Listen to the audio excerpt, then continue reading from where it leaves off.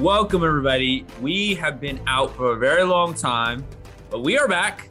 Ben Kane, Marvin and in the Final Whistle podcast. Ben, it's been a long time, but we're back at it. It's been a long time, and it seems like there hasn't been much soccer going on, but the results are there. That's the thing. Like, there's not many games going on, but we have a ton of good results to talk about today. A ton of predictions. So it's gonna be a very good episode. Very excited. I mean, the last time we were having our podcast, the U.S. made the World Cup, Barcelona losing, Real Madrid coming back in the Champions League. We saw so many games in the Premier League, and then we saw a rivalry between Guardiola and Club yet again.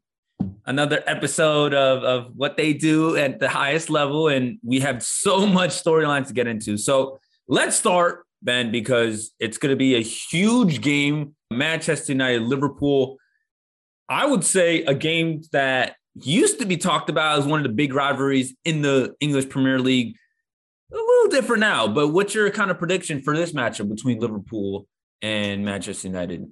So it's really interesting. I have the table pulled up on my side right now because obviously Liverpool 1 point behind Manchester City in the league. They don't have any games in hand, which is, if you're a City fan, that's very good. You do not want Liverpool hovering with the game behind you. So Liverpool, just like something about them, especially when we watch, which we'll talk about later, the FA Cup game with Man City, the way they've passed the ball lately is something we have not seen from Liverpool in a long time. Seems like they're slowly and surely kind of getting that, okay, if he passes the ball here, I need to move here. It's like, we talk about a lot. It's like the counteractive versus reactive passing, where they're moving so well off the ball now that they're just unplayable. And United, especially in a team that's doesn't have an identity right now as a group, they're just relying on a few players here and there to really lift them up. It's going to be a cakewalk for Liverpool. I think I'm going to go like 4-0, honestly. I really don't see United doing anything good in this game. For me, coming in, I was watching the Liverpool City game. We'll get into that kind of even itself, talking about Liverpool. And I think one of the players that stood out for me is Thiago Alcantara, who I think has kind of turned up a level. As you mentioned, the way they pass now is completely different kind of now than previous Liverpool teams. Thiago is a player that, likes to play in the ball. We used to see a Liverpool team that mostly, did a lot of high press. You even see a Liverpool team kind of evolve to kind of a different style, because I guess you could say in ways that helps its team now. And also because, eventually, if you play the same way, teams will eventually catch up to you. So you have to evolve. And we've seen that with Jurgen Klopp and Liverpool. And when you see now Thiago coming back, and he's been playing at a very high level, and, Jota, a player, I think Luis Diaz, that we had before, who's been terrific. The Liverpool front line is absolutely loaded. And in the midfield as well, some of the players, Keita, Jones, obviously Henderson, Fabinho, those players have all played well. And then obviously, having the experience in this matchup against Manchester United, though, I will say the only reason why I give them a slight chance in the matchup is because for one player only, and that is Cristiano Ronaldo. He scored a hat-trick during the weekend. It was terrific to see him score again, but yet it was against Norwich.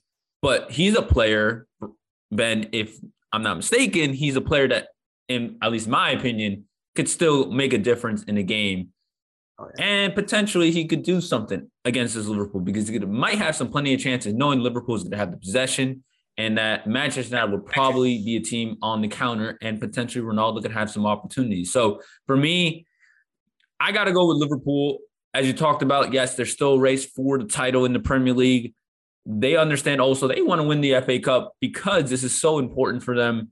And they want to try to attempt to win the treble, the Champions League, the Premier League, and the FA Cup. So we'll see what happens. But I still have Liverpool as favorites. The one thing I will ask is, we've talked a lot about this Liverpool midfield. That is it Thiago, Fabinho, Harvey Elliott, Naby Keita, Henderson? Who, in your mind, is their best starting three? I think it's a debate that's been happening, especially now that Liverpool are becoming this elite team and they're pushing City every game. Who is Liverpool's ideal starting midfields? I can go first. If I'm trying to think of, I would say it's a weird one because I personally, if I'm Liverpool, I think they don't need as much defensively as they do going forward. So I would say you need to play a holding midfield and you can play two a bit more creative. So I would probably go, it's going to shock a lot of people. I would not put Henderson in there at all. I don't think Henderson is the type of player that fits in this Liverpool system.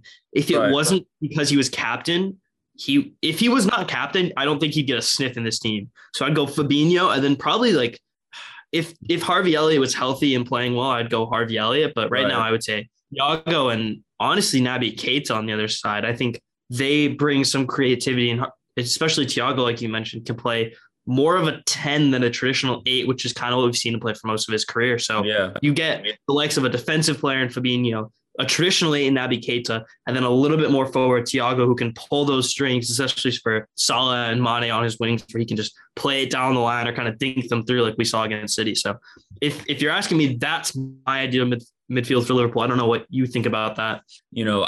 Again, this is going to be a game that we might see rotations. I don't know. I think we probably see Liverpool starting lineup, especially what we saw in the FA Cup, where we saw City kind of do some rotations, and Liverpool for the most part didn't, but also have players that could still kind of come in, like Luis Diaz. I wouldn't be surprised in the midfield trio they would go with their full strength. So I would go Henderson, Thiago, Fabinho, and I mean, yes, I actually would agree, and I think a lot of people have talked about kind of the way Henderson has played. I think if he wasn't captain, he wasn't part of Liverpool for the way he was, I think he potentially would be dropped. I don't think he's having the season quite like we've seen previously. But again, he's an experienced player. As we've seen kind of the way some of these players have aged, I think sometimes experience matters. So I'll keep Henderson. For the back line, I'll probably go, I think you still go full strength. So I'll go Matic. I'll go Van Dijk, Robinson, Trent Alexander-Arnold. And then it's interesting you don't have Konate in there. I would put Konate over Matip any day. Konate is a good player. I'm not sure he's still not. I think he's a good player for set pieces. He's scoring a lot of goals early on, but he's had some mental lapse defensively. So for me, he is a player that I think, in those kind of FA Cup games, maybe you could roll the dice. But if you're playing against United, it potentially could be, for me, a risk. So I would put Matic, Van Dijk as your starting pair lineup. Interesting. All right. We'll see what happens, but I think this is going to be a good game. But my prediction, by the way, I'll go Liverpool as well. I think they're going to win the game 3-1, and I think they will continue to show what they could do in the Premier League title race. It's going to be quite interesting. But Ben, let us continue to talk about some of the games that happened this weekend. First start with Manchester United, Norwich. Cristiano Ronaldo, as I mentioned before, scores a hat trick. United win 3-2, and Manchester United fans are not kind of talking a lot. And Arsenal, the biggest surprise for me, losing it against Southampton. Arsenal really have been shambles, honestly. Losing 3 straight and just are losing their form and losing their, their way into the top 4 to get into Champions League football. And then for Spurs, they lost as well to Brighton in the 90th minute. A lot of people said, it was kind of a controversy, but Spurs had 0 shots on target. I mean, Ben, it's going to be a huge race. It's basically winner take all for the top 4 right now. I mean, what's happened? I don't know. I really don't know what's happening with all these teams.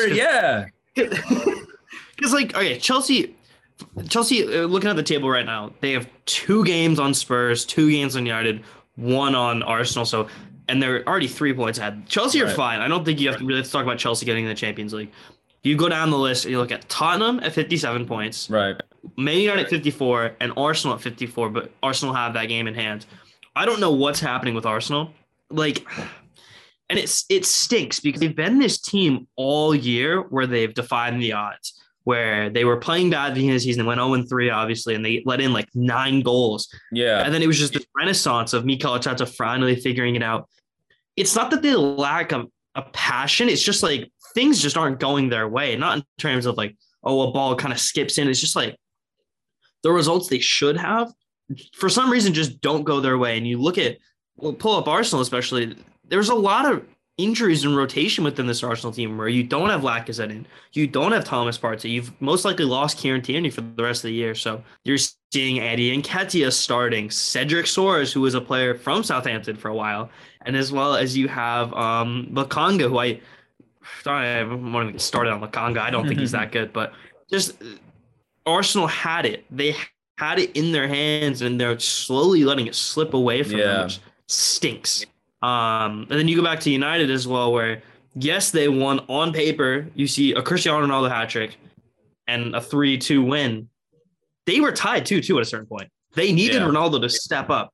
You can't rely on Ronaldo anymore. It's like he's only going to be there for another year? Yeah. Maybe 2, and even that. And by the way, they do have a new manager that it's been confirmed from Fabrizio Romano, is that Eric Ten Hag is going to be the new Manchester United manager. So we don't know if he wants Cristiano Ronaldo part of his team next season. Yeah, that's, I don't know. You can't rely. When was the last time you saw a team successful relying on one player? You look at the likes of Crystal Palace for like 3 or 4 years. Wilfried Zaha was that guy, and he just barely kept them up. Like, if you're pushing for a Champions League spot, you can't rely on just Ronaldo. But like I said, like Anthony Elanga had a great game. He's a player you can slowly start to build off on. So I think just a lot of things where teams just either are in an Arsenal situation, it's not going their way. Tottenham just stink. Like they just, plain and simple, they stink. Or United just can't figure out who else to play around. So it's going to be an interesting top 4 finish. I really do think, though, if Man City or Liverpool win the Champions League, I think West Ham are going to win the Europa League. I think I have a good feeling about it. So I think what would happen is the 4th slot wouldn't get Champions League, if I'm not mistaken. In the Premier, both teams win. I was reading something. If both teams win, they wouldn't get it. So potentially none of these teams could be in the Champions League next year. That'd be really funny really funny. But I mean, that'll be quite. I think I have to look that up because it used to be 5, so they would allow 5. I think that rule has changed now, but I mean, we could check it out and kind of make sure that rule is correct. But I'm pretty sure it's 4, as you said. But looking at the tables, I'm looking at their scheduling. Arsenal, as you mentioned, had this. They lost 3 straight. This was they had full control of top 4. They were playing well, and losing 3 straight. I mean, it's unbelievable. I did not expect this from an Arsenal team. I really thought this team would have found its way and would get into Champions League football, because obviously Spurs and Manchester United had so much going on. But yet, they found a way to be Arsenal of old. And they just reminded us of some of the things that they had struggled in previously, especially to start the season. Yes, some injuries has happened, but I mean, Arsenal, they're going to look back and saying, we had a chance to get into Champions League football. I mean, that would have been just a fantastic season for what they were. I mean, now it's like they just it's still in their hands, but sort of not, because look at their schedule right now. They play Chelsea, Manchester United, West Ham, Leeds United, Spurs. That's their next 5 games before they play Newcastle and then Everton in their final fixture. That's a hard schedule. That is very hard. And I was looking at Manchester United's schedule, a little different. As we talked about Liverpool, Manchester United, then they play Arsenal, then they play Chelsea, then they play Brentford, then they play Brighton, and then Crystal Palace. A little easier. And then looking at Spurs' schedule, they play Brentford, Leicester City, Liverpool, Arsenal, Burnley, Norwich. Out of those three teams that I mentioned, their schedule, Arsenal has the hardest. So they had it in their hands. I don't think they're going to get into the top 4 based on schedule.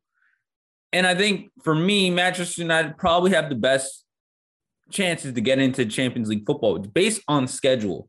And I think still they have the best talent out of the rest of those 2 teams that we mentioned. But man, Arsenal, I mean, that's probably for me the biggest story of of what happened this weekend. And I do think Arsenal, if they really, it's still theirs to lose. I still think they're the team that needs to slip up in order for someone else to get in. So they have a very difficult schedule. So how they get these results, especially when they have injuries like we talked about, and it's going to be really. Leicester's another team you brought up, I think, is really interesting, where they have nothing to play for this season anymore. So what do their games look like for the rest of the season? Because we saw them lose to Newcastle this weekend in the 94th minute to a Bruno Kashmir. So it's just really weird. It's a weird season. I'm I'm happy to watch the league. I think the league's in a good place. I guess I could say that we're witnessing a lot of changes, and hopefully we could see more changes come in, because I think we're in a good place, though, if we're talking pure storylines, which right now the Premier League has many storylines, but it's incredible. Yeah. It seems like every week we're just getting something new. Absolutely.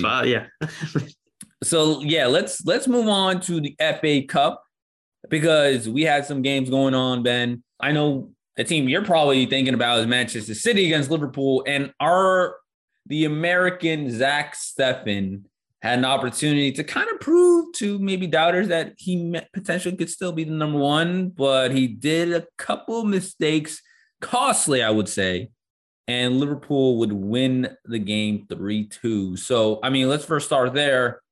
Manchester City, a team that looked very, very dominant, and now starting to see some signs of vulnerability. What do you think, Ben? So, first of all, I would like to preface this saying, in terms of Zach Steffen, obviously he did have that mistake.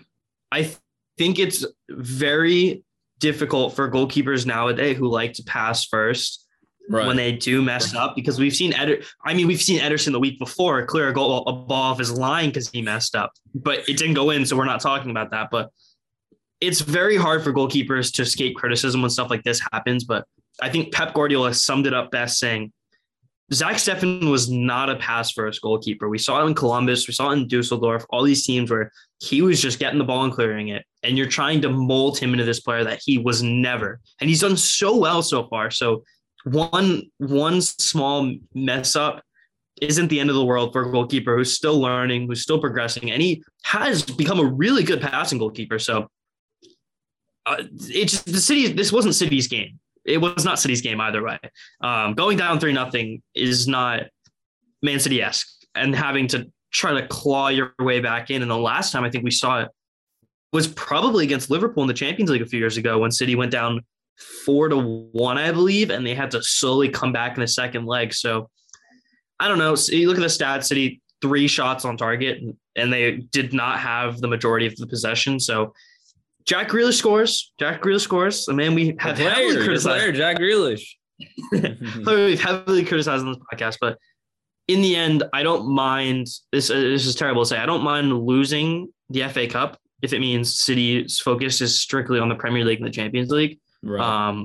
I think the FA Cup now for City has become one of those things where it's kind of hindering them from stepping up and doing another tournament, because they have to play all of these games in order to make the finals of every single cup. So pulling themselves out of the FA Cup isn't the worst thing. Obviously, they didn't pull themselves out. They got knocked out, but City was never going to win. And I'm okay saying Liverpool were the better team on this day.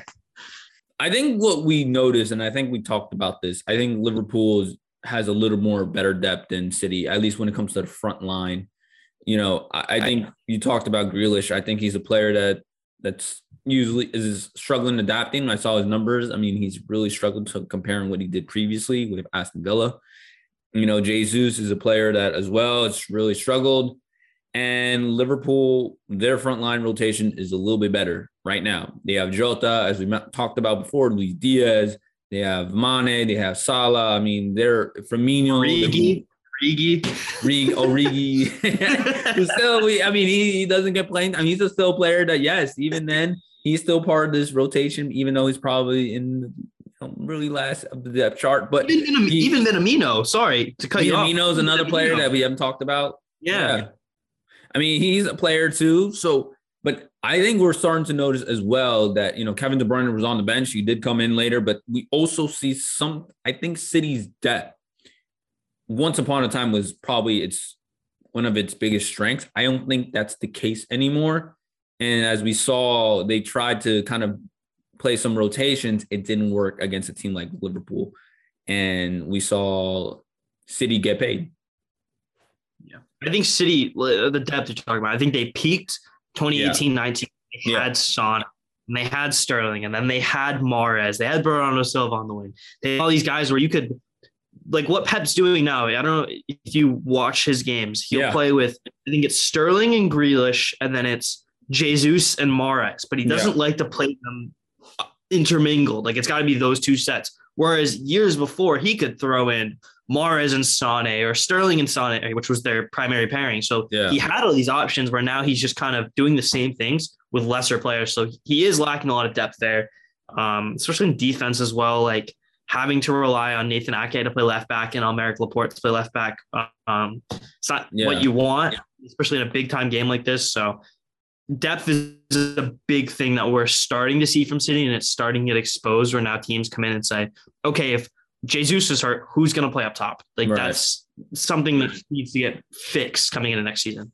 Yeah, we'll see. But that was a huge win for Liverpool.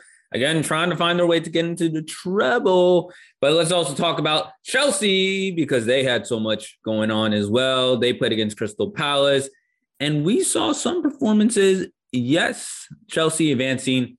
Love this cheek. Is back, baby, as you talked about. He got a win, Chelsea got a win, and they move on to the finals. So, Ben, what was your takeaway from Chelsea's huge win over Palace? Obviously, Loftus Cheek. I don't think I've talked about this, but I've actually when he tore his ACL, I was at the game. They played my New England Revolution. Shout out the Red. They won this weekend. Wow. So I was at the game when he did it, and the look on his face, like he knew immediately, and then it was just. It's been so up and down from Crystal Palace to Fulham he was even at. So it's good to see him back in the score sheet, playing at his best because he is on his day one of the best midfielders in the Premier League in terms of a box-to-box kind of 8 player. But my real takeaway on this, Timo Werner, a player that has been so heavily criticized. He gets the assist on Mason Mount's goal, but when you looked at Timo at Leipzig, you were like, this guy – he is a striker. He's a world-class striker. Comes to Chelsea, is not that at all, as we all know. Pushes him out to the wing, and that's where he shines. He has been so good when he gets these opportunities to play. Obviously, he scored a few weeks ago in multiple games. So Timo Werner slowly stepping up to be what we thought he was going to be, which is awesome to see. It's a good game for Chelsea. Obviously, congratulations, Crystal Palace, under a new manager, getting to the semifinals of the FA Cup. We have to kind of mention that. Jack Butland as well. Also, Jack Butland's return to the FA Cup is pretty cool. I think one of the other storylines as well, quickly, is Conor Gallagher does not get to play. Interesting. I don't know what your thoughts on that are. Gallagher, that rule, I think, is BS. I think that's a horrible rule. I think just because I loan you and I can't play against you, I guess maybe it's because you're playing against, it's your home technically team, but I don't get that rule because especially like those kind of, I would say, important players that you can't play.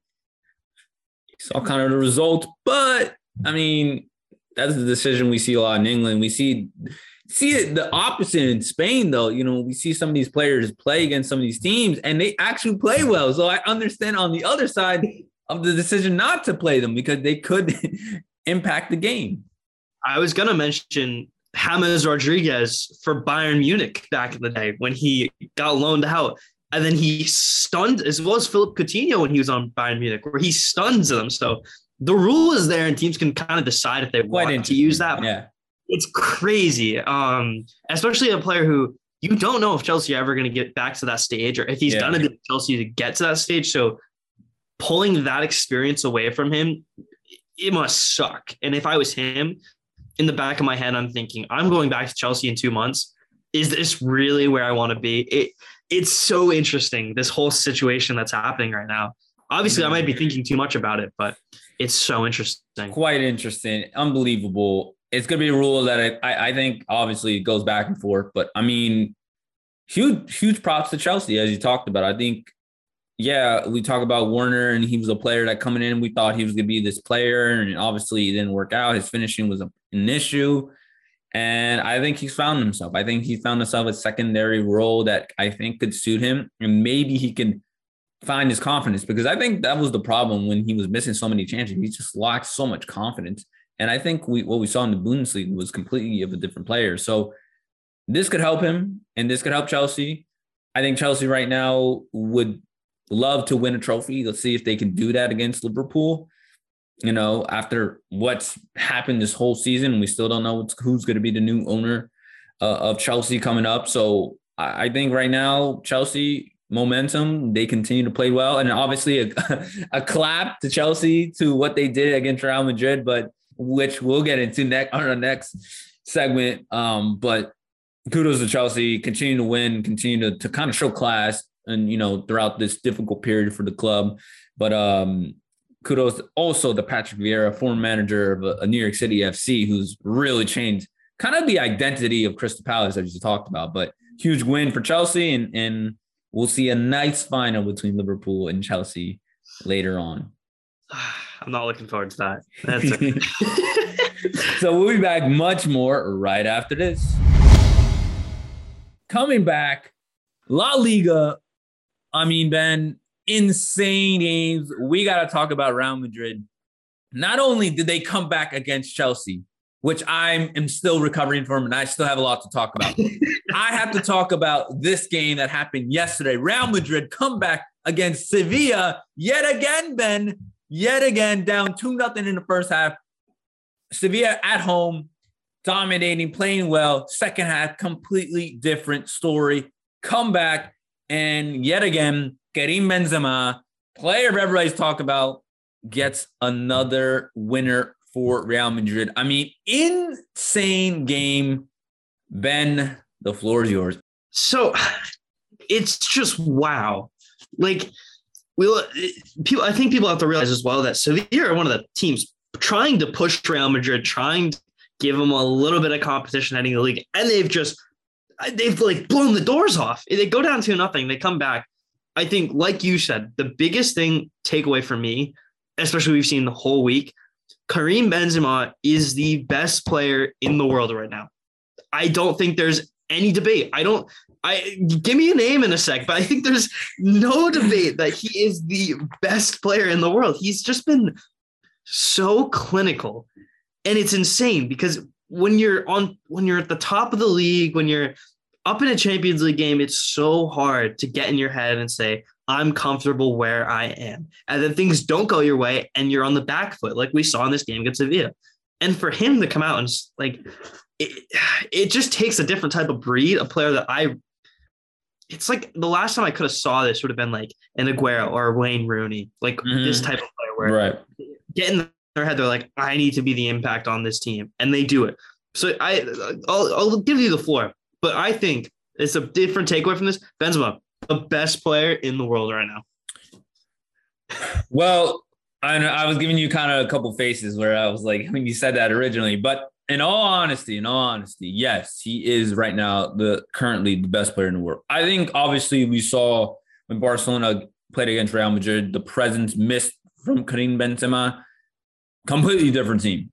And what we saw against Chelsea was, especially what he did in Stamford Bridge, was absolutely the header.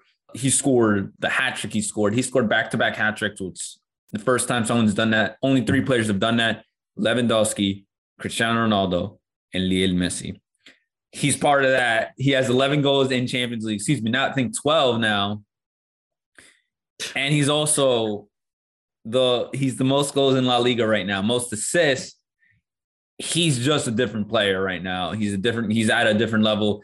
And I think one of the big stories in all on this has been is he right now has more goals than obviously more than Cristiano Ronaldo since Ronaldo's left. I think that we talked about that before.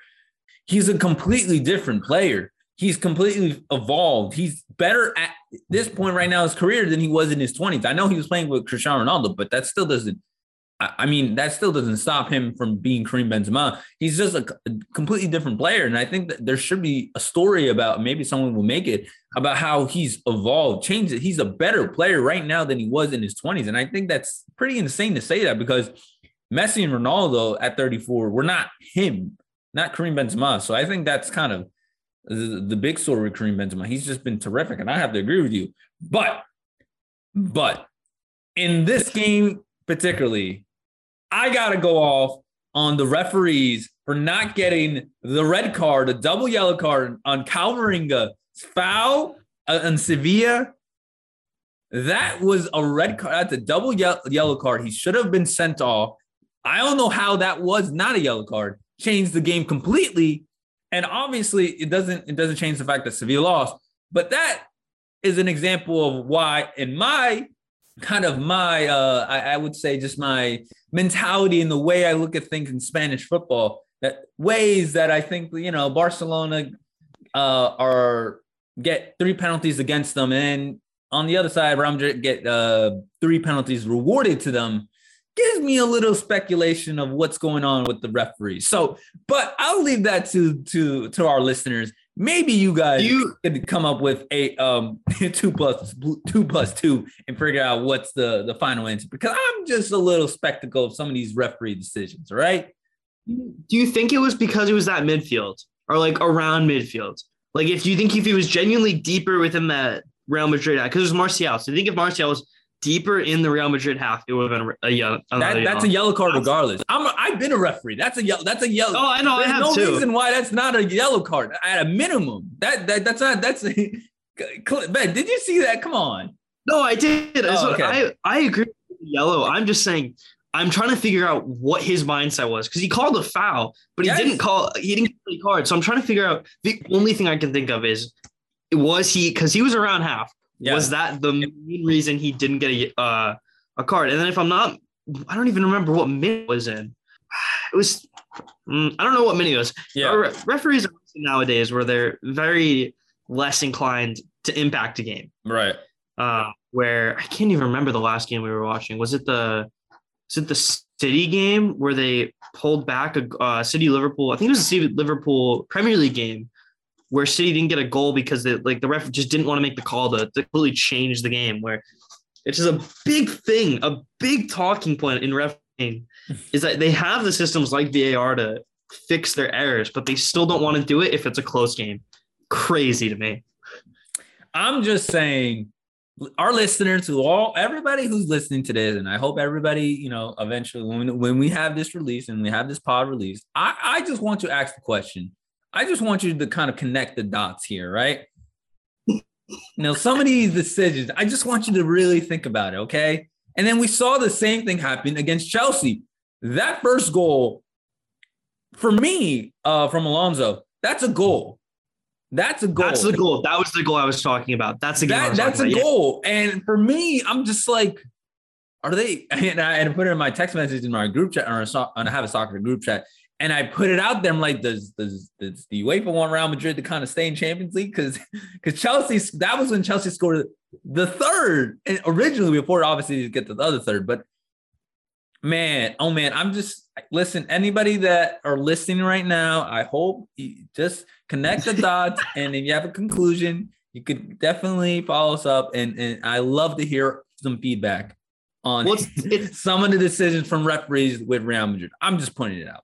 The Real Madrid, the Alonso one, I that's the one I was talking about. Yeah. Immediately, everyone was like, "Oh, that's a really good goal," and I looked and it hit like around his hand. I was like, "They're gonna call it back because it's such a close game." It's the only reason they called it back, and I knew that. And then immediately when they went to VAR, I was like, "It's not gonna get called. Like, it's too close right now." So something's got to be changed. Something has to be changed. Listen, I'm just pointing it out. I mean, Real Madrid referee, VAR, just something connected there. I don't know. But and in all honesty, I will also say this. The mentality of this Real Madrid team, I think, historically, they've always been a team that, had come back in legs. We saw them with the Sergio Ramos header in the final and kind of what they do historically. I think they're known for a team to make comebacks, but to do that in back-to-back legs to, in that first half against Chelsea, to play as bad as they did and then come back, if any team scored that third goal, and then you're losing the leg, would give up. But Real Madrid kept coming. They kept fighting. You saw that pass from Modric, who, again, is just playing ageless, to Rodrigo to basically force it to overtime or extra time, changed everything. And we saw it yet again in that second half against Sevilla. They just keep coming. And I think that's kind of where this team, Real Madrid team, has to deserve credit. Ancelotti and all their players just deserves a boatload of credit, because this team does not give up. And I think puts a fear on any team that they play moving forward, because you could be down 2-3-0. They will come. They will make sure they continue to play, and they will believe they can come back against anybody. Yeah. All right, let's move on to Barcelona. Well, before we get into Barcelona, I do want to say Atletico Madrid also gained ground, but we got another controversial win, and they get a victory. But they were also eliminated in Champions League, Ben, with a lot of controversy as well with the way they went out. I want your reaction on this. Atletico Madrid, still time for top four, but the story of the week wasn't that game against Espanyol, but was the game in midweek against City. I was watching that whole game. I could not believe what was going on. I don't know what you thought of that game. I have a mic right here. I'm going to take the mic here. All right. So I'll breeze through this because we have to get to the Barcelona stuff. But yeah, when the Atletico Madrid president comes out and says they had a wall in front of the goal, I don't know, from a team that primarily parks the bus and likes to play that very defensive style, and you're complaining that a team does that against you. I don't know, man. It's kind of getting a taste of your own medicine here. But City didn't have their best game. There's no denying it. They didn't play it at their best. Atletico did a really good job of closing them down and making it very difficult. But when you go in and you completely get bamboozled by how a team's playing, how they just don't normally play, and you work them well and you just can't score, it screws with your head. And we saw this against Espanyol. It took them to the 100th minute for Carrasco to score. So it definitely, like you said, it definitely had some impact on their game. Absolutely. And all I'm going to say is sometimes that, I think what we also see from Cholo Simeone, I think it's something that I think the question of the way his tactics, the way he likes to play, I think we saw an exposure of sometimes, you could play a certain way. And, as against some of these best teams, yes, they won La Liga. Yes, they got to a couple Champions League final. But we talked about, if you don't evolve and you want to stick to your formula, it was a bad look against City. That yet again, obviously, they're in the front foot, but still struggling to win games. I think right now, a question has to be made of, I honestly would say, I think if Atletico Madrid want to make a manager move, I don't think it's a wrong time, because they have one of the best, I think, squads, and you look at talent wise. Yeah. But who would you go I think Atletico Madrid love Cholo, and Cholo loves Atletico. I think he has a lot of control there. So if you could really quickly check out one name you would like to see if they potentially did get rid of him, who would you want to bring into Atletico Madrid? Pochettino. I don't like Poch. I just don't like Poch. I think if Atletico Madrid let go, I think Pochettino will be a perfect manager. I think he's always said he wants to coach, he said Real Madrid, but he gets to coach Madrid, and he has a pretty good squad. And he also, he's not going to spend as much, but I think he has a talent there, and he could spend a decent amount of what he wants compared to what he did in Spurs. So, and he may have some control as well. So I think that was an option, but I don't think anytime Cholo Simeone is going to leave. I'll give one name and then we'll move on. Sean Dyche is on the is in the market. If you're looking for Oh my goodness. It's so funny. That actually is not a bad. Oh my goodness. It's not because he's similar to their play style. So it'd be Wow. interesting. Yeah. I can't. That's a funny name. That is what a name. All right. That's a win right now for you. All right. Let's move on to Barcelona Cadiz. That game is going to be played later today. We're recording right now. It's 1:50, so the game after this will probably be over, but we're going to give you the starting lineup. Just came out for Barcelona. Marc-Andre ter Stegen, Serginho. Do we want to? Oh, go ahead. Do you want to? I have a prediction before the lineup. Before you tell me. Okay, go ahead. I've actually written. Go ahead, Ben. I tried because I knew we were filming this around this time, so I was like, you know what? I'm going to give a crack at it. Plus, I know you can absolutely criticize all my picks because you're a bigger Barca fan. So I had Marc-Andre ter Stegen, Jordi Alba, and then I've gone Serginho Dest because he is back. You had him originally. I think I might have spoiled the name, but no, I have him. You can kind of see it right there. Oh, there we go. Okay. And then I've gone Garcia and Mingueza at the center backs because I don't like Lenglet. Okay. And I know Arroyo's out. Busquets and Gavi in the midfield, and then I'm going to save my other midfield spot till the end. And then I've gone Dembele, Aubameyang, and Ferran Torres across the front. And because Pedri is out for a little while, I've gone with Ricky Puig in the midfield. The adventure of Ricky Puig continues here on this podcast, by the way. For all our listeners, and that's follow us very, very in depth. I mean, the adventure of Ricky Puig and the love of Ricky Puig continues to be lived on here. So, anyway, well, you had 3 of the 4 correct for the starting back 4. The only name that wasn't on the starting lineup was Mingueza, and they played Lenglet. But everything else you got right. Midfield-wise, outside of the name we talked about that I won't mention again, it'll be Busquets, Gabi, and Frankie de Jong. And basically you had 2 of the 3 lights, but the one player that will start will be Memphis Depay, returning up front for the Barcelona line, Ferran Torres and Ousmane Dembele. So that is your Barcelona starting lineup. Pretty good, Ben. I mean, it's a good prediction. I mean, I think the Ricky Puig was out of love right there. But I mean, outside of everything else, I mean, the Mingueza one just got me. Just my if you saw my picture right, the minute you get that name, I was like, whoa. But outside of that, yeah. But previewing this game, though, I mean, Barcelona are out of Europa League. They probably right now the only focus is to make sure they get into Champions League football, and after that Real Madrid game against Sevilla, likelihood they are not going to win the league. I mean, if there was any game that would probably maybe give them a chance, was that Sevilla game, but I don't think that's going to happen. So likelihood is to get into a second place. So I mean, what's the goal for Barcelona right now? And eventually we'll get into the Pedri replacement as well. But I mean, what's the goal for this team right now? I don't even. I love my metaphors here. It's like when you've, like, you know, like in middle school, like when you graduate from 8th grade, but like you have to go back for like those next few days. Like that's what's happening here. And I would say you want to give younger players minutes, but like that's already what they're doing. So really, it's just, can you win those 2? If you win those 2 games in hand, you're almost guaranteed a Champions League spot. So I think it's just winning those last 2 games, and then they have a lot of injuries, so as well as not trying to rush anyone back. Because once they win those games, those other guys who are injured, let them sit for the rest of the season. Excuse me.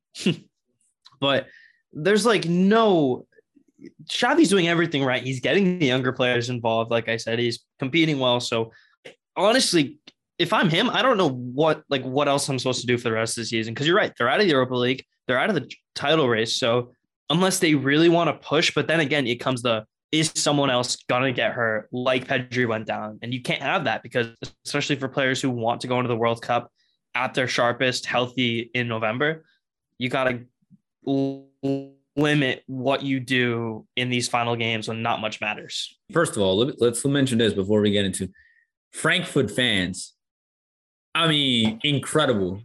I mean, I'm 23 right now. I've watched Barcelona games since I was 5 years old. I've never, ever seen a European game be controlled by away fans in any European game in a second leg in the Camp Nou. As I said previously, and I thought everybody thought Barcelona was going to win because historically, Ben, once upon a time, when anybody came in second legs in the Camp Nou, Barcelona were absolutely, it was just known. They would beat anybody historically because they had the crowd with them, the way they played, just the atmosphere in the Camp Nou was different. But in Frankfurt, those fans popped up. I mean, obviously there's an investigation going on, but this shouldn't happen because clearly, there were socios that sold their tickets to whole, I actually talked to someone in Barcelona and they haven't given me information yet. But I mean, it's a whole story of how the socios went on vacation. So they sold their tickets and then the Frankfurt fans got the tickets. And so they brought more than 30,000 fans, as you saw, kind of the atmosphere. It was insane. But to lose to that team and the way that Camp Nou was absolutely insane. And so, it was incredible. So, yes, they lost. They didn't play well, obviously, for that game. I mean, it wasn't like a Ronald Koeman loss. Yes, they got counterattacked. They got beat. I mean, but they had plenty of chances. Aubameyang had a couple of opportunities, didn't score, but that's why we don't see him in the starting 11. But in this game particularly, we'll get into kind of the Pedri replacement because I think that's kind of interesting to get to is I think for the rest of the season, right now, obviously, to make sure everybody's healthy. And I think you can give rotations more than ever, as we saw Linglet now and Eric Garcia. I think, by the way, Eric Garcia, I have also given up on. I don't think he will ever be a world-class defender. I don't think. Shots to the heart. I mean, the game, the foul that he did, the penalty. I mean, yeah, it's kind of you're kind of like he's done this previously as well. And so I'm getting to what there's a reason why they got Christensen coming in as well. Eric Garcia, he has it to be a world-class defender as a passer, but as a defender, still question marks there. But I mean, Barcelona, they still have a lot of questions to be made. They have a lot of offseason questions to be made of what they're going to do with the forward position. I think that's still a priority. Aubameyang, yes, is good. But in the big games, in the big moments, is he really there? As we saw against Frankfurt in the Camp Nou, that was not an answer. We saw what we did in the Clásico, but that was Karim Benzema, as we notice now, because it's changed. The tables have turned. But yes, I think Barcelona have a lot to do still, and we'll see if Xavi can continue this momentum. But they have clearly lost their form to what they were previously to the international break, and we saw that against Frankfurt, and the fans completely turned the tables as well. But I want to ask you, Ben, Pedri, yes. He was a player that we've, I think, been talking about everywhere. And, I've talked about him, and I still believe he's the best midfielder in the world. That's just my opinion. He's out. Who do you think will replace him in the next 8 games left for Barcelona? Okay. In all seriousness, I have full serious face. Yes. Like we talked about, they have nothing to play for.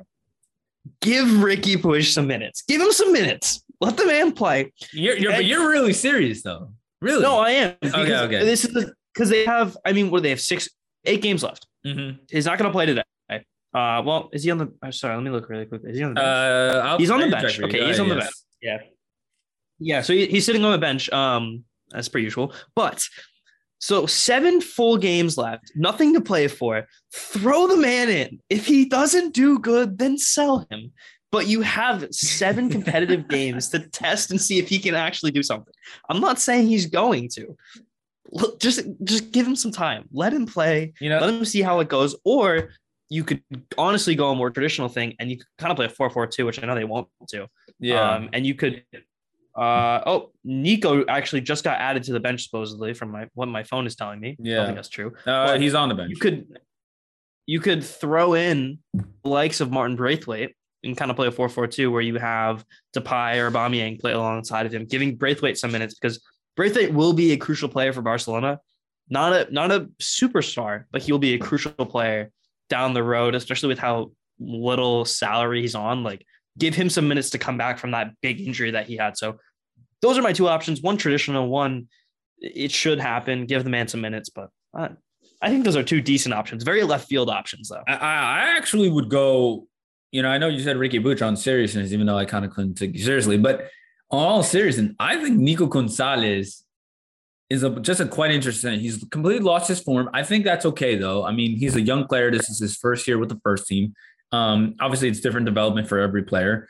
And I think he's a player, we saw moments, especially, early on in Xavi's reign, that he was playing really well. And I thought to myself, I'm like, well, okay, Nico Gonzalez has some style. He signed a new contract and now he's going to switch agents, I've been told. So this potentially he could make a way. If he doesn't get enough minutes, he might make a move away from the Camp Nou. So I want to see more Nico Gonzalez.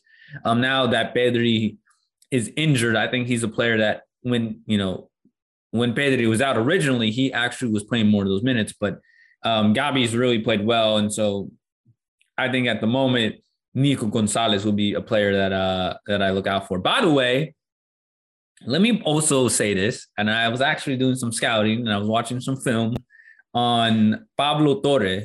I don't know if you remember him. He signed for Barcelona from Racing Santander. Okay. I don't know the team, it's a third division team in Spain. They signed him. He's one of those top players. He's 18 years old. He basically, he's quoted as being the next Pedri. I watched some film on him. He's going to be part of the first team. I think likelihood next season, player to watch. I'm just pointing out, I see a lot of film on him. Player to watch. Mark my words, he will be a player. I don't think they need to get any more midfielders because I think he's a better free kicker than Pedri. He's much more of a long distance passer. He reminds me of Cesc Fabregas in ways. Okay. And so he's a little smaller, but he has a little Cesc Fabregas in ways that I would compare him to, but a player to watch for next season. I'm just going to put that out there. But on this game, I think also Barcelona, I think we saw some forms that have dipped. Ferran Torres didn't play well. I think Ousmane Dembélé was trying. I mean, he was trying all his best. But we also see he's not that player. And I think that also a player we have to also talk about is they didn't have Messi.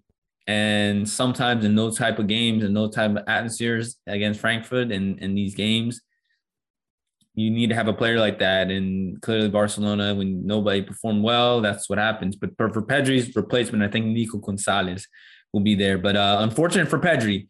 But, as we saw, there's really nothing left for the season. So it's not like we should push him for anything. It's like 6 to 8 weeks, according to what reports have been out for his injury. So, but they have Gabi, who hopefully signs his new contract. I think Barcelona needs still additions part of their team. But Serginho Dest getting some minutes. So I'm looking forward to that as well.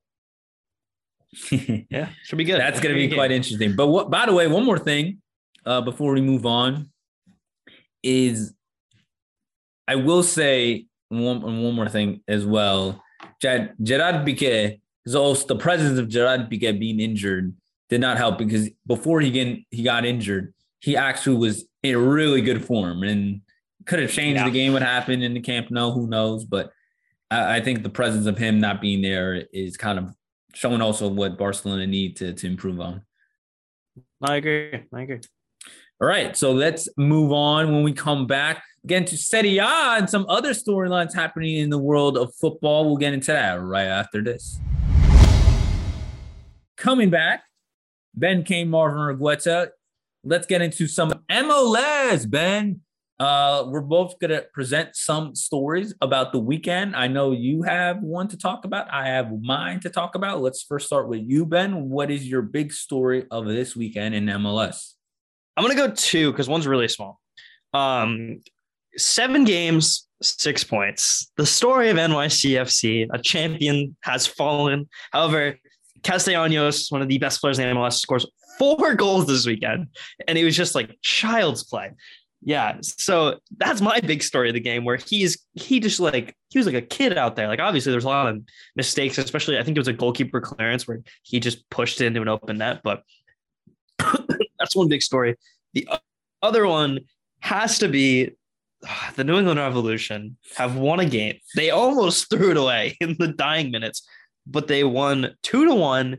Justin Rennicks, a player who has been in and out of the youth U.S. national team, finally getting some time for the Revs, finally showing what he's about. He's been tipped to like this like forward, but then they've thrown him out in the wing, and him crossing balls into Adam Bukso is just incredible to watch. Omar Gonzalez, not the player he was, should not even be in an MLS team. He should be in the USL League too, playing in the summers. But it was just really interesting to watch that game. The one big news that came out of that game, though, was Adam Buksa is getting recruited by Besiktas. I don't even know what to say about that. My heart sank.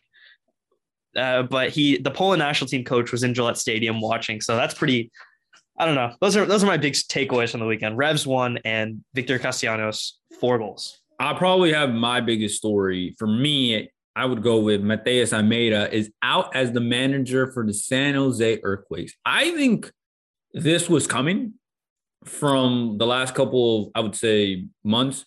Almeida has been critical of the Earthquake not spending. You know, he's been really good, solid with the Earthquake for the last couple of seasons. They made the playoffs a couple times.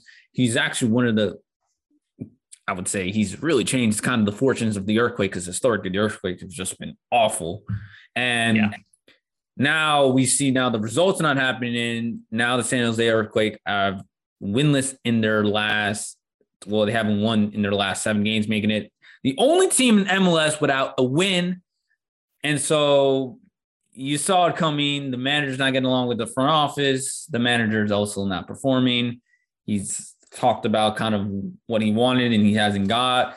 And now we're in a point where a source told ESPN that Almeida was basically, after the 4-3 loss against Houston, was done as the manager, but didn't come out. So it's weird because Almeida, you know, if people know him from Mexico, he was a great manager in Chivas, where he won the league title there.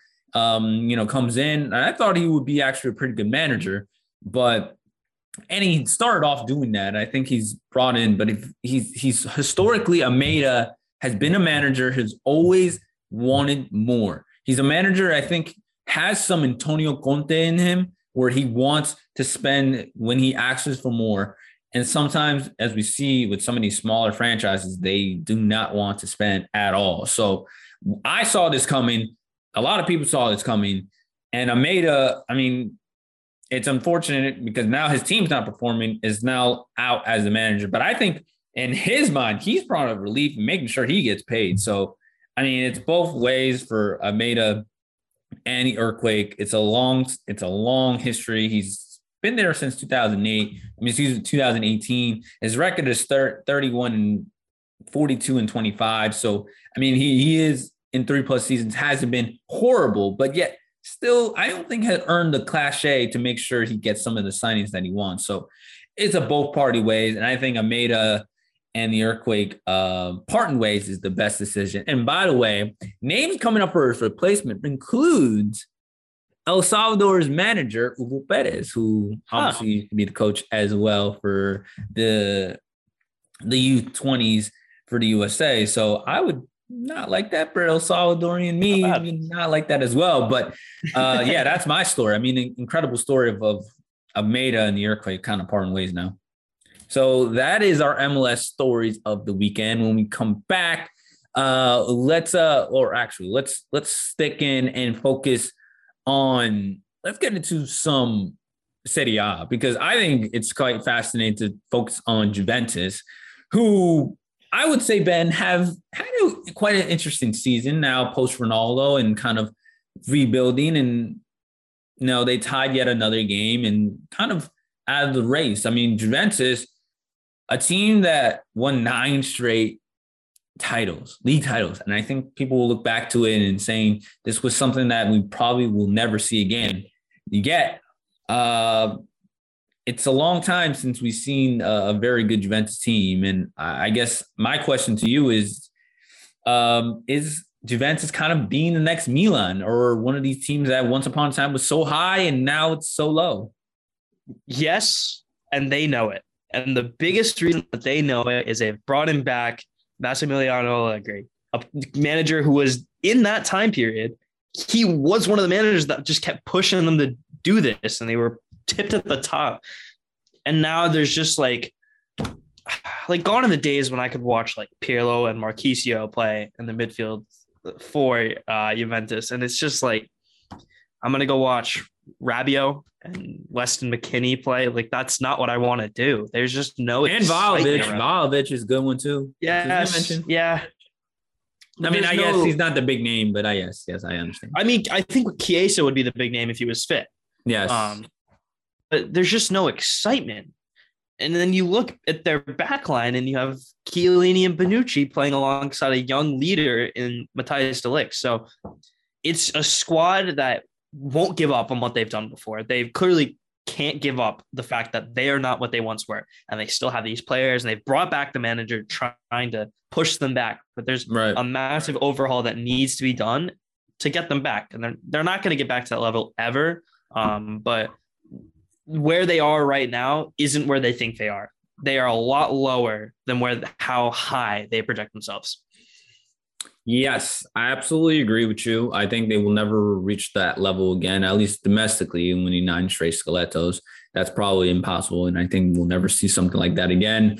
And I think also, they're I would say, lacking identity. And what I mean by that is, yes, the formula was, I think what they brought back, Allegri, was to bring back an identity that they once had, and that was working.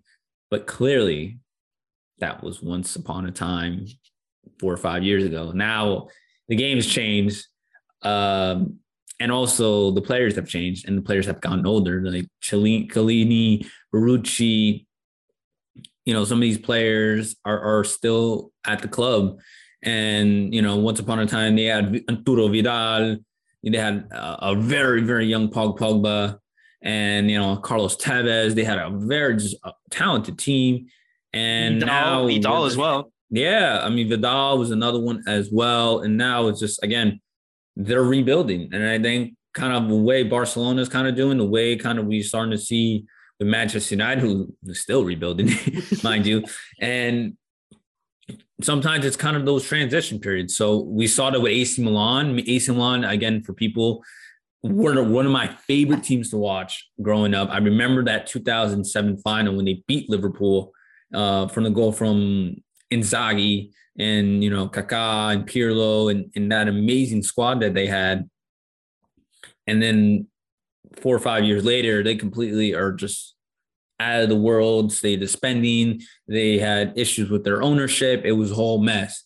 And now we see at AC Milan, first place, kind of back, kind of rebuilding and kind of looking like a very solid team yet again. So I think Juventus are kind of going into that path, but I think they'll get back to it because I think they have talent still.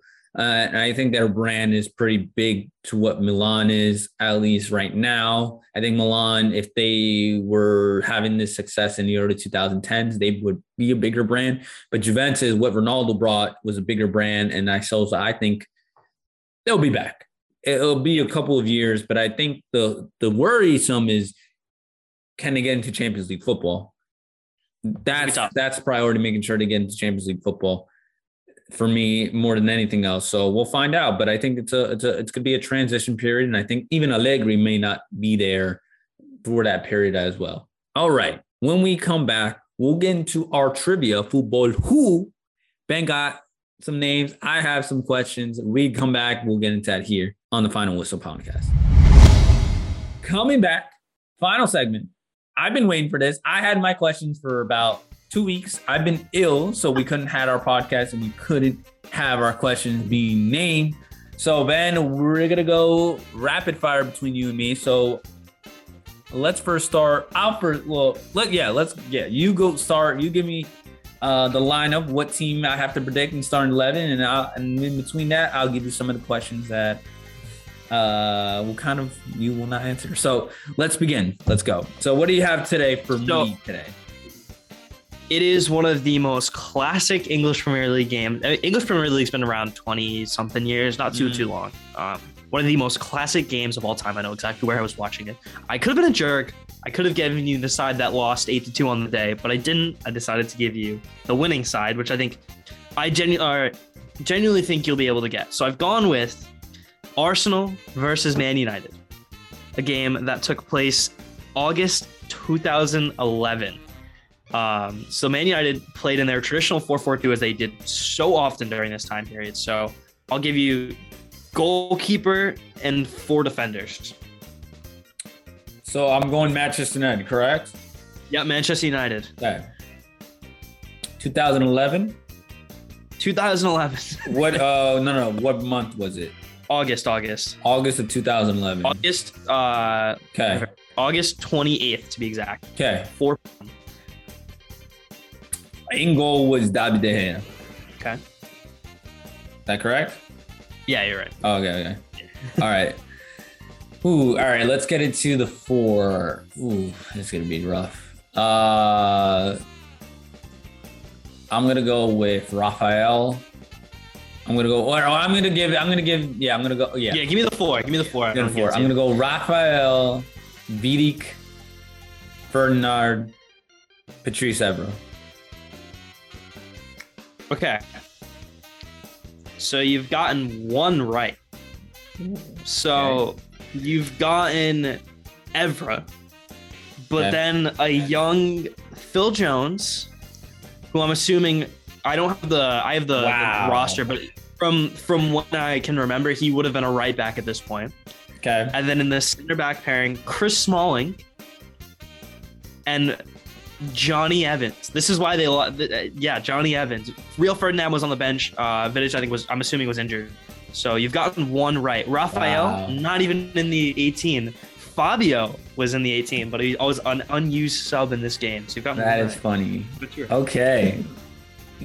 Now I know why I didn't get that right. But okay, wow, that lineup is that is funny. All right, I got 2 out of the 5. All right, I got the goalie right. So all right, I'll try to improve that. All right, now to your question. Let's get into this. In May of 2014, Liverpool were in a must-win game in the title race, and they had to go at Crystal Palace, which the game ended. Dembaba. Is it Dembaba? Is that the answer? No.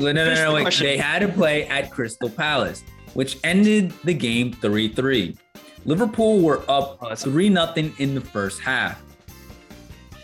Which Crystal Palace player scored the 3rd goal to end the game 3-3? It was not Dembaba. I don't know why I was thinking the slip, because he obviously left Chelsea. No, I know. Okay, which is instinct. Yes, go ahead. Oh my God, who played? Who would have been up top for them is the question. It's not like Connor Wickham. I think Connor Wickham was. So this is 2014. I will give you a hint. He's an English player. I asked that. Okay. That helps. Was it? Can't even think. I know who it is. It's just like trying to. Oh my God! No, it's on like the tip of my tongue. Thank you. You probably could get this. I believe in you. This one I definitely, because I remember watching this game. Oh my God! Was it? It's literally the striker before Connor Wickham. Was it? No, it's not Marouane Chamakh. That's I think what I was thinking of. Yeah, I love that name too. Okay, people 11 people know. Who is it? I'm gonna give myself like 30 more seconds. All right. I'm gonna concede after that. You got this.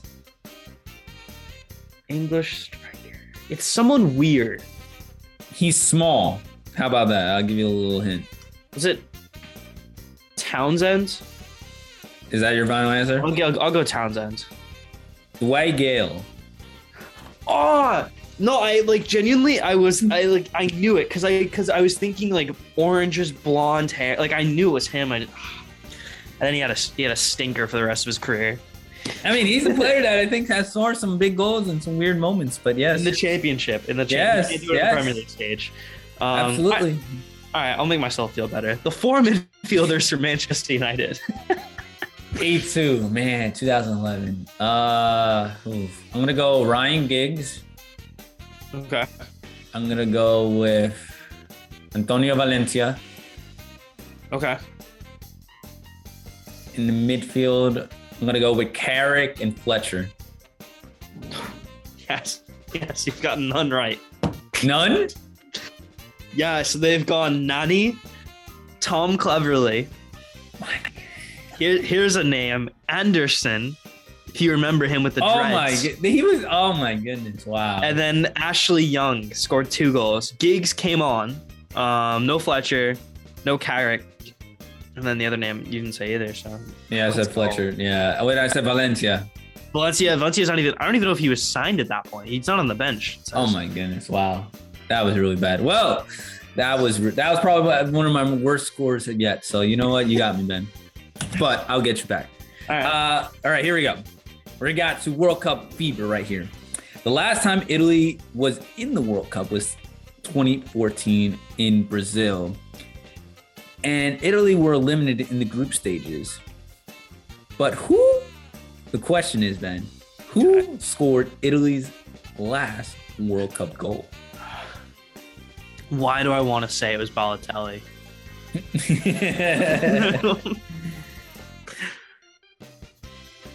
Do I think it? Balotelli. I think it's Balotelli. You are correct. Yes. Yes. I knew it because he had the pink and orange. I didn't think you were gonna get that. Oh my goodness! Wow. Yeah, the pink and orange, the pink and yellow Pumas that were mixed match. That's how I remember it. So that last goal was against England, and so that's the last goal they scored since. Okay. All right, damn, I'm down to the last one. I've really struggled today. I think Ben has had my upper hand today, but I can try to get him. Though this last question you will not get. I know you will not get it. The final 2 strikers. Yeah. Who do we got?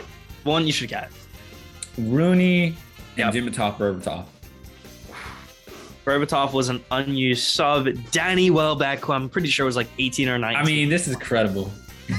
He scored though. Can I just say kudos to Sir Alex, because I mean, look at this team. Can you compare this team back then to now? Like this is an insane team. Yeah, crazy. It's crazy. I mean, Van Persie scored on the other end. Theo Walcott. Oh, I had Robin Van Persie. Thomas Rosicky, Aaron Ramsey was there. Marouane Chamakh did actually come in and play. Oh, there we go. Well. All right, let's get to this last question. You will not get this right. I know this is why I leave the best for last. Okay. In the 2013 UEFA League quarterfinals, one of my teams in Spain, Malaga, were up 2-1 against Borussia Dortmund with 8 minutes to go. But Borussia Dortmund scored 2 goals in stoppage time and one of the great comebacks in knockout Champions League history. Who scored the game winner goal for Borussia Dortmund? Oh my God. Okay. It's either Ciro Immobile or that guy Ramos. It's one of the 2 of them, I think. This is 2004. This is 2013, mind you. I'm going to remember to give you the team. This is Marco Reus. This is Lewandowski. This is the team that went to the final. No. I'm going to go Błaszczykowski. I'm going to go Błaszczykowski. Are you sure? You got time. You can think about this. No. Błaszczykowski. The answer is incorrect. The answer is Felipe Santana, who scored the game winner goal in the historic comeback at Malaga. It was insane. I would have never guessed him. All right, Błaszczykowski just showed. Santana. I knew you weren't going to get. I remember this because I was watching this game. I was rooting for Malaga.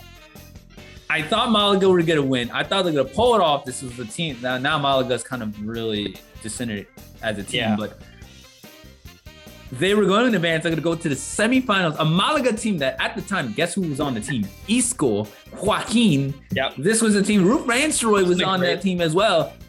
I mean, this is an insane Malaga team that actually were spending kind of older veteran players and had young players as well in the mix in, and that kind of led to that. But insane. Felipe Santana. I'll take it. That's, you know what? Proportionally, I think I've come out on top here. I've gone 33%. If I can, you've gotten what, 3 players right? I was really bad today. I'll be honest. I've blown it out of the water. I got 3 out of the 11, so I had a bad thought. I mean, the fact you got Balotelli, I did not think you would get that. I thought you would overthink yourself, but got that. Well, for everybody, we appreciate it. I mean, coming up, we have a lot to talk about still in the Premier League race. La Liga kind of looks like it is over, but we still have obviously storylines to get into there as Barcelona will play at 3 o'clock. We're right now recording still before the game, so we will not give you guys the analysis of that game. And then we'll continue to talk about kind of the World Cup and things coming up in that nature, and of course, MLS and much more here on the Final Whistle podcast. Ben, any last words? I won Futbol Who. I'll end it there. Okay. All right. You got me this week. But come back next week. Watch out. Because my questions might go a little deeper. We'll see you guys again. Thank you for listening in. And everybody have a fantastic week.